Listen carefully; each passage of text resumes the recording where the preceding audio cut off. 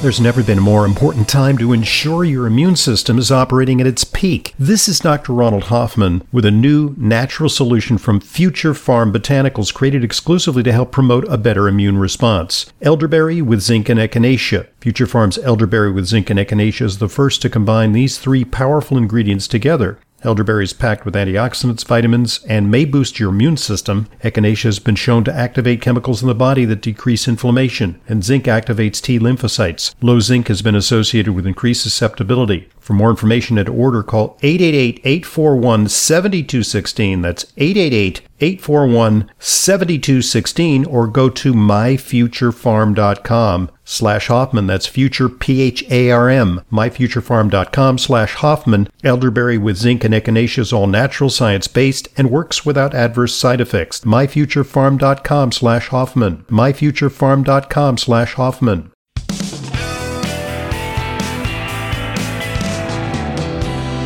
Welcome back to today's Intelligent Medicine Podcast. I'm your host, Dr. Ronald Hoffman.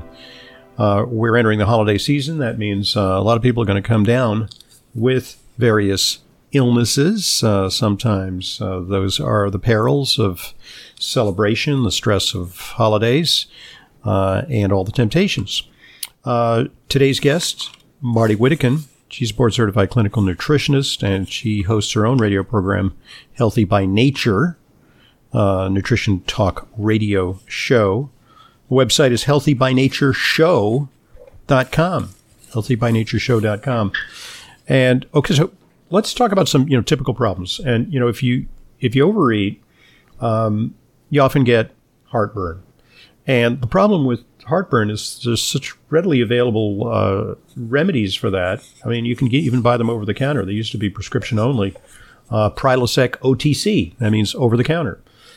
So a lot of people reaching for these things. As you said in part one, it's easy to get hooked on these things, and then you think you really need them 24/7, 365, and then you become absolutely dependent on them. So what are some natural alternatives for heartburn? I'd like to add that we tend to think these drugs are benign, and they're not. Oh, no. The FDA had finally put out a warning that if you stay on for over a year, you're likely to become short in magnesium. I'm a big fan of magnesium. The mineral is used in over 300 different processes in the body, including keeping your heart beating regularly. So there are so many side effects that have been documented of long-term use of these, dementia, osteoporosis, cardiovascular. I mean, the list is long because stomach acid is a crucial part of how our body operates, and you can't just shut it off without paying a price. So if you read the packages, they say they're only approved to be used for 2 weeks, something like 3 times a year. They were never approved to be something permanent, but doctors have confided to me that they know what they're doing is wrong. They just don't know what else to do. And the first thing to do for prevention is not overeating, and especially overeating refined carbohydrates. That seems to be the biggest trigger. And that will even get me if I get in bed and I'm feeling, oh boy, that's kind of burning. I know what I've done. I've had dessert or something and went to bed, and the acid is talking to me. Usually a sip of water and 2 of the Dr. O'Hara's takes care of that. I chew them up. You don't want to wait until they go all the way through the digestive system. You chew them so that you get those active properties right now in the esophagus where you need them. But just generally keeping your intestinal tract healthy, because the good bacteria have a lot to say about how your stomach works and about whether the sphincter that's supposed to keep stomach contents in the stomach and not it going back in the esophagus, they're dependent on good nutrition. And there's some obvious advice that people get about don't lie down within 2 hours after you eat and prop up the head of your bed. But I think it mostly starts in having a competent digestive system and not overeating. Being overweight is on the list of causes, along with being on the list of virtually every other thing that plagues us, including COVID. Indeed. In terms of remedies, they used to say, well, take Tums. Tums is a good antacid, but there's a lot far superior alternatives to that. Sometimes people, I'm not here from the Almond Council, but I hear from people that eating a few almonds helps, and I'm not sure why. The first thing you want to do is a little sip of water to flush the acid off of the tender tissues. For some reason, it'd be complicated to figure out why, but a teaspoon of apple cider vinegar and an ounce or two of water seems to be very helpful.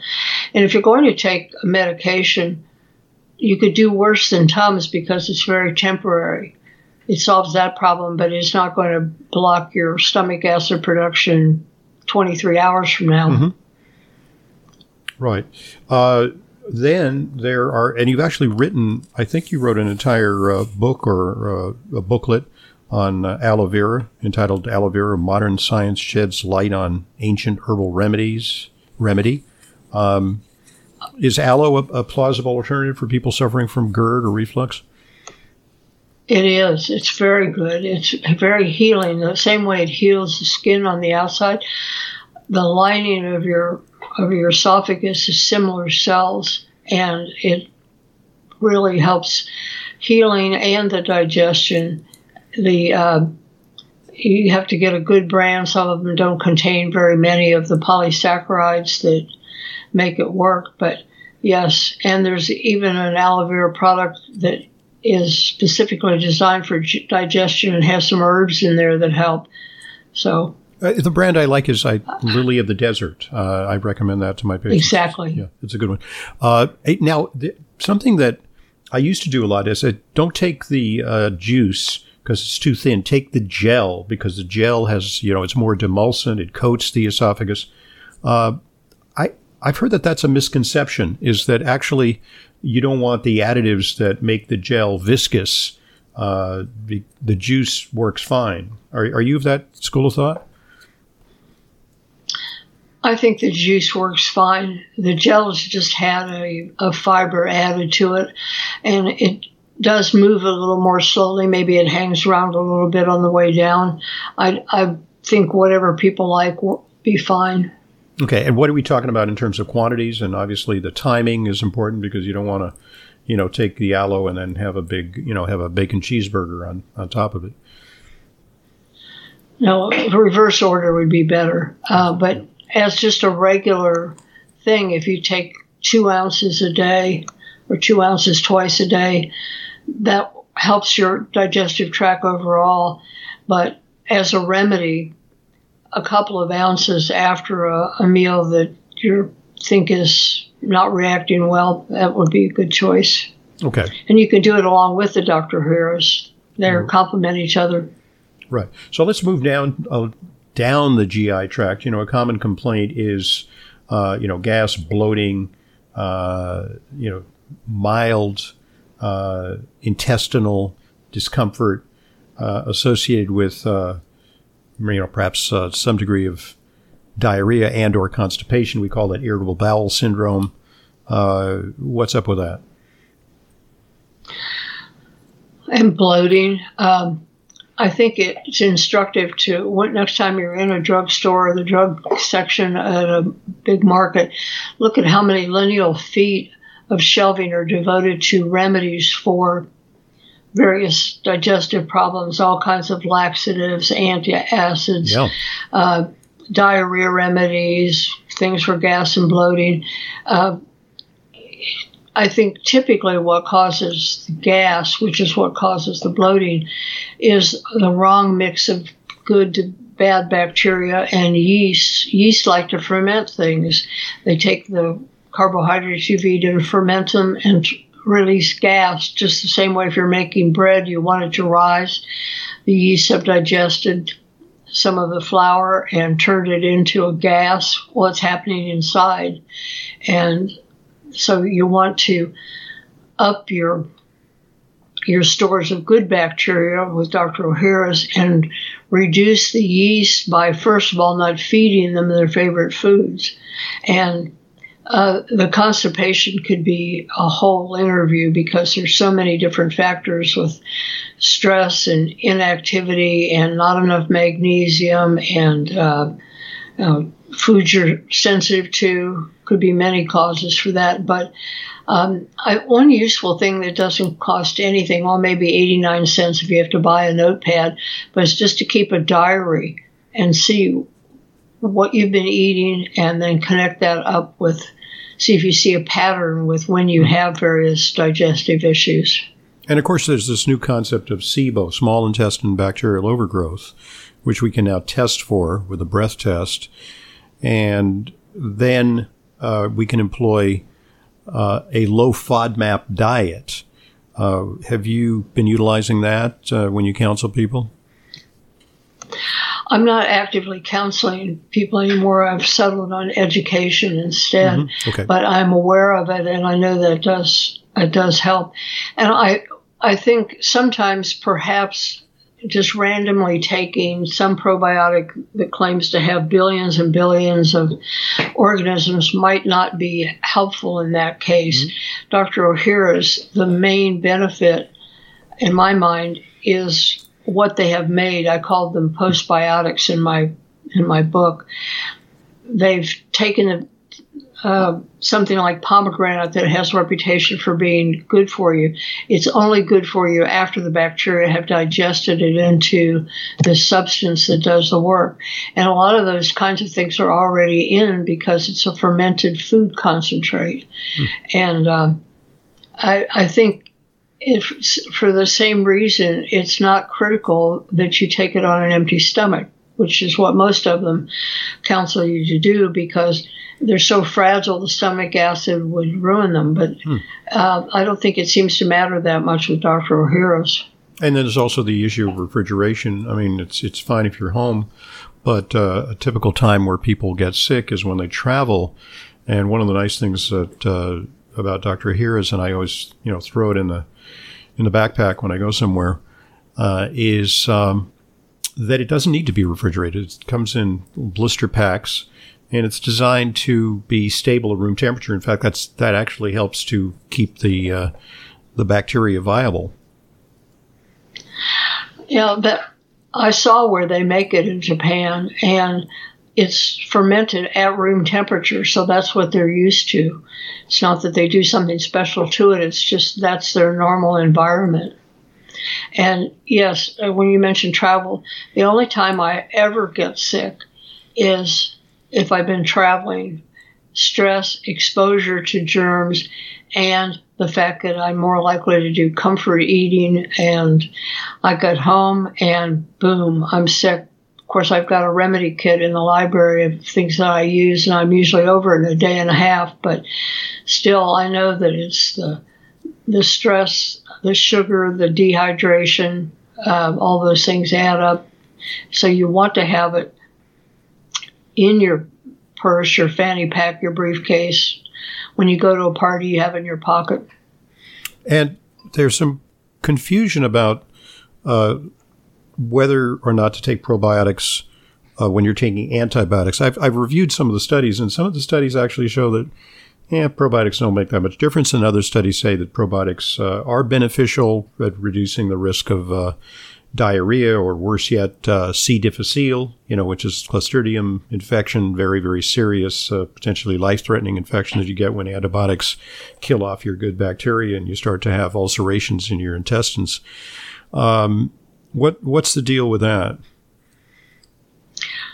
There's actually a hospital in Canada that studied this, and they just wiped out C. diff by giving probiotics when they were giving antibiotics. But there's so many things that can go wrong in studies, especially if they were designed to prove that something doesn't work. Right. And, giving the wrong kind at the wrong time. I believe you want to hold down the fort. Don't let the bacteria get killed off and then try to replace them. Just take them concurrently, the probiotics, the antibiotics, just not at the same time of the day. Right. Allow at least a couple of hours gap so that the antibiotic isn't killing off the probiotics. Mm-hmm. Right. Because, I mean, if you just take your Augmentin with your, at the same time you're taking your probiotic, it's going to neutralize the benefits of the probiotic. That doesn't mean you shouldn't take a probiotic. You just have to stagger it away from taking the antibiotic. It's funny. It's funny. Sometimes people think you've got antibiotics and probiotics. The probiotics might be interfering with the antibiotics, but they actually work better together. Right. Exactly.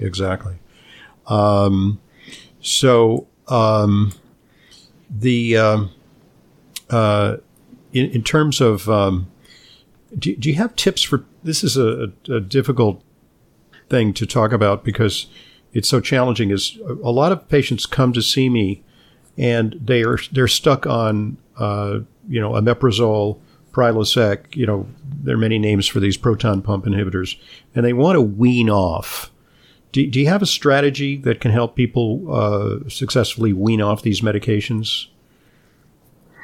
I have put a protocol in the library on the website in the digestive department, and it spells it out because you want to simultaneously try to build up your digestive competence at the same time you're weaning off of those. But I think your patients are probably guided very smartly, and not everybody is so lucky.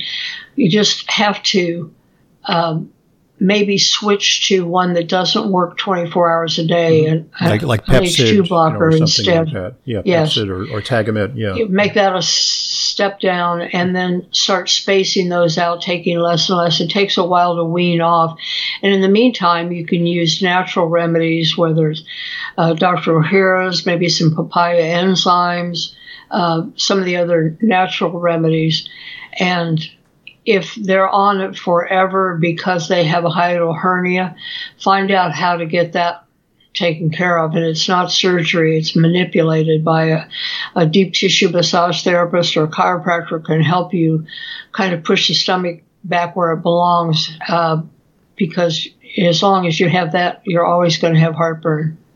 I take Dr. Here's probiotics twice daily.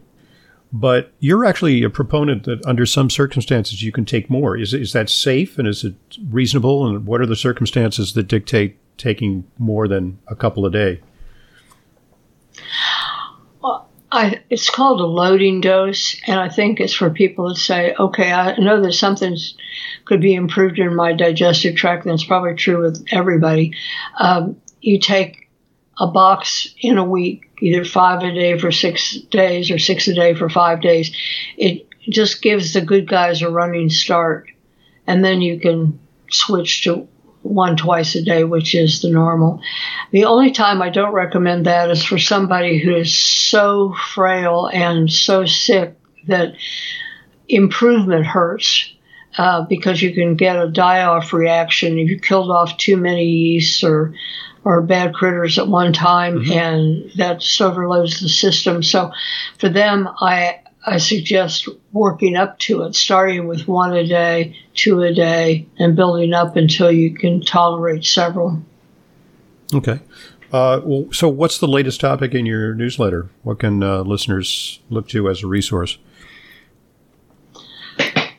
Well, I've had a lot on COVID because I've had some really spectacular medical guests on about that. But recently I did one on the far infrared sauna, and the newsletter is archived, but so is the blog. And recent one that I liked was called The Gift of Hope, and I held forth on how much I dislike it when doctors say, nah, that's false hope. It just means they haven't done their homework, and there is technically no such thing as false hope. Hope is hope, mm-hmm. and taking that away from people is hard on their their immune system, really. Yeah. So yeah, it's disempowering. It's very disempowering. I think one of the worst aspects of the COVID pandemic is people feel so disempowered, and then when they try to do self-care, it's branded misinformation. That they really should look to medical authorities in the government, the CDC, to tell them what they should do about COVID. And, we're not saying that, some of the measures that are recommended, the second and third and fourth, vaccinations and some of the powerful medications that are stepping up to treat COVID are not potential answers.